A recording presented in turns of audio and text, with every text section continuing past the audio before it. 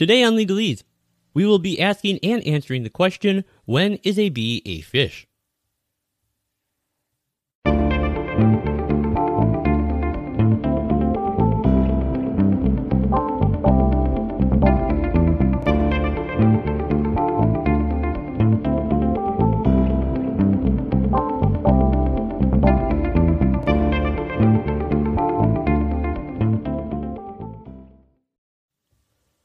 Hey, greetings and welcome back to Legalese. I am your host, Bob. Thank you so much for joining me here today. And if you are new to this show, I would especially like to welcome you.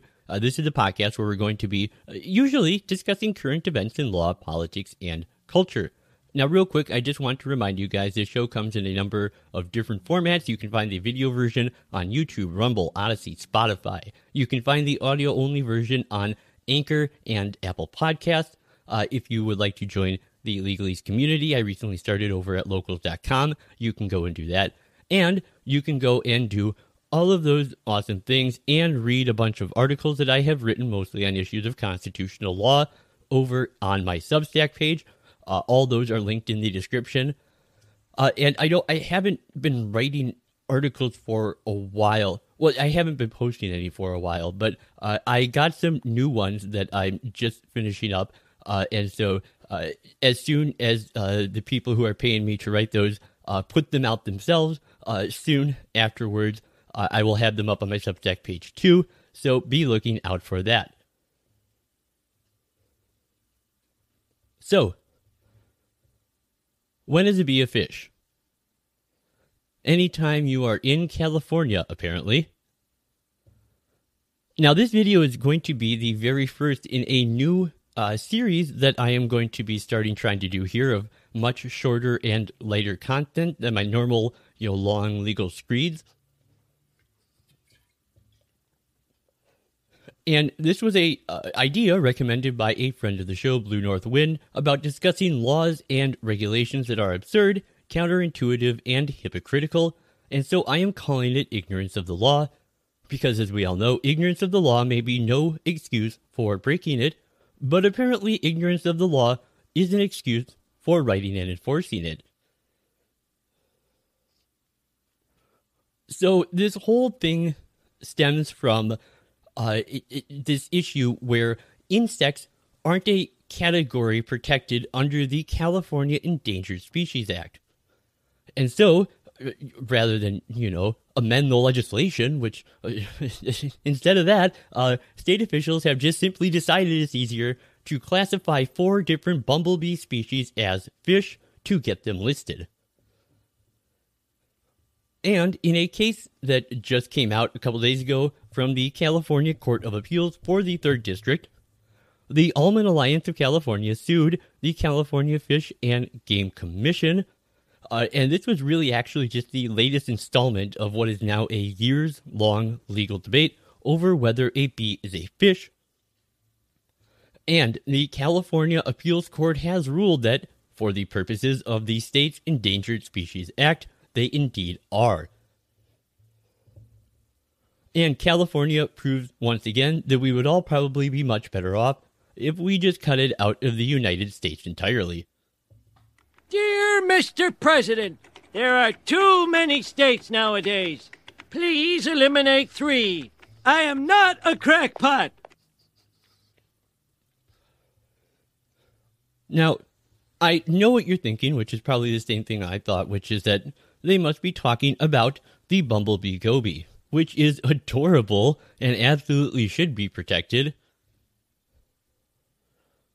But no, they mean actual bumblebees, which are creepy and stingy and shouldn't exist.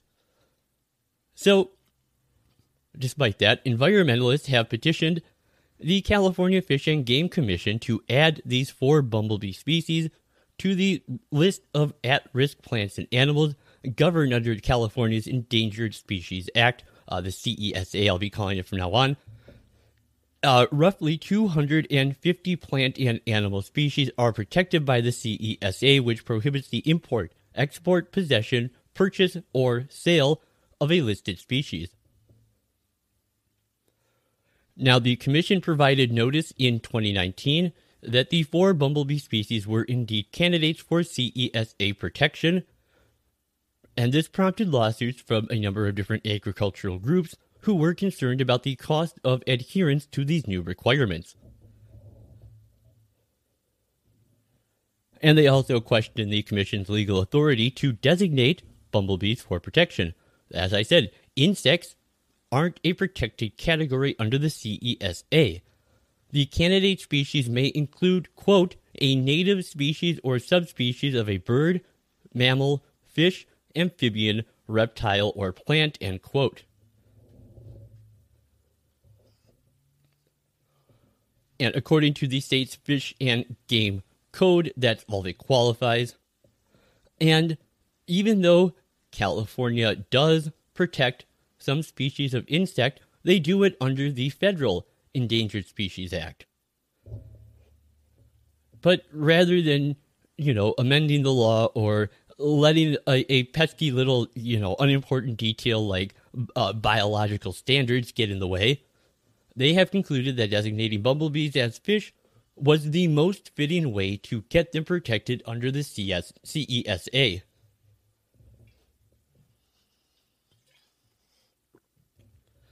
Now, legally, a fish refers to, under the CESA, quote, a wild fish, mollusk, crustacean, invertebrate, amphibian, or part, spawn, or ovum of any of those animals, end quote.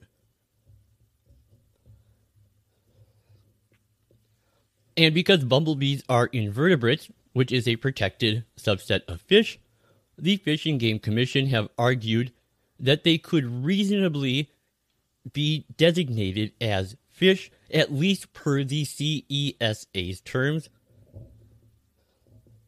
Now, initially, the trial court simply wasn't having that for obvious reasons. But yesterday, the California Court of Appeals for the 3rd District ruled bees could in fact qualify as fish, despite this very understandable challenge brought forth by the state almond growers and other groups. If we go to the opinion issued by the court, they say, although the term fish is colloquially and commonly understood to refer to aquatic species, the term of art employed by the legislature in the definition of fish is not so limited. Later, the decision goes on to state that, accordingly, a terrestrial invertebrate, like each of these 4 bumblebee species, may be listed as an endangered or threatened species under the Act.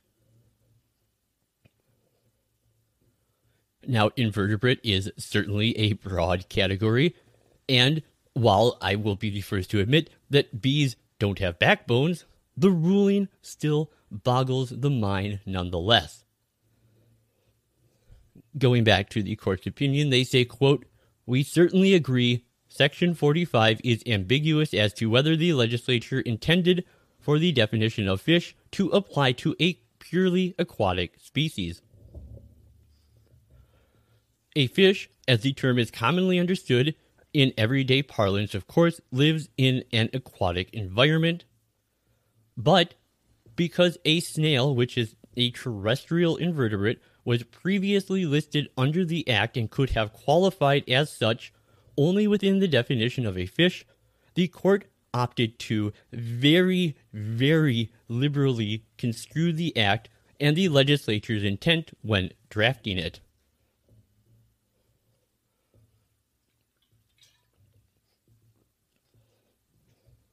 Now, look, it is true that courts may interpret a term of art in seemingly counterintuitive ways. The issue is that those rulings frequently lead to confusion and messy implementation. So just imagine for a second in ordinary California reading the State Endangered Species Act, trying to figure out what actions he might take that would violate it. Such a person would be hard-pressed to figure out that harming a bee is not okay because it is qualified as a fish. And Californians may now have to worry about what else will qualify as a fish since yesterday's decision establishes, going back to the opinion, that the Commission may list any invertebrate as an endangered or threatened species if the invertebrate meets the requirement of the relevant statutes.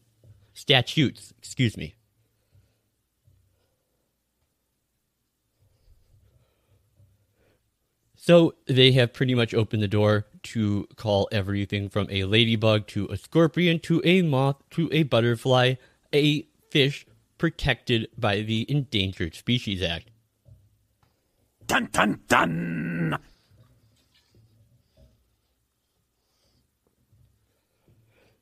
So I guess really what we have here is legally a bee is now a fish, which means a fish is not a tangible object.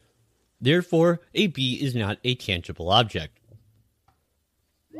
So now you know! Well, that's all I really got for you guys today. Please let me know what you think of this new segment that I'm trying out. And if you have any stupid laws or regulations that you would like me to cover in a future installment of Ignorance of the Law, you can let me know by leaving it down in the comments section below on this video, or you can always send an email to legalese@gmx.us. Now, don't forget to subscribe to the channel. It's totally free to do.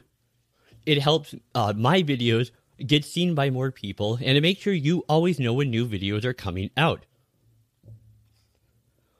Now, this will be especially useful coming up because we are expecting a number of landmark cases coming out of the Supreme Court. Now, their session is supposed to finish by July 2nd, and they have 31 rulings they have yet to deliver. So that means we have 31 days for them to deliver 31 rulings. Many of them are important and landmark cases that I've already covered in the past when they were argued before the court. So I will absolutely, definitely be looking out for cases such as Dobbs versus Whole Women's Health and New York Pistol and Rifle v. Bruin. And I will be covering those immediately and comprehensively the same day that those opinions come down. So you don't want to miss that. And I also have some other videos on related topics to those cases that will be coming up as well. So I think June is going to be a big month for the channel. Anyways, let me know what you think by hitting that little thumbsy uppy button down below the video, or if you would prefer, I guess you can hit the thumbsy downy button too, I guess. I don't know. So yeah, until next time, this has been Bob for Legalese, reminding you that ignorance is no excuse for breaking the law, but it is an excuse for writing and enforcing the law. And of course, as always, Carthago delenda est.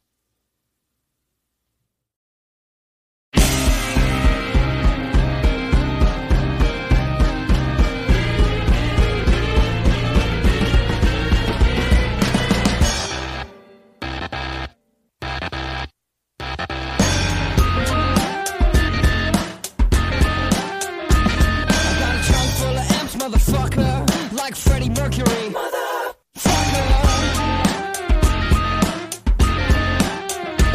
I got a trunk full of amps, motherfucker. I got a trunk full of amps, motherfucker.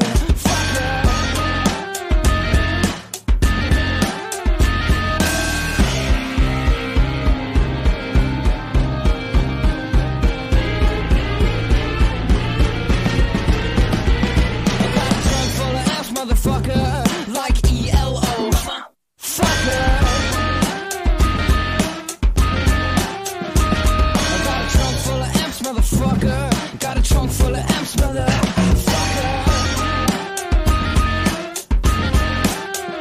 I got amps to sell stamps, motherfucker.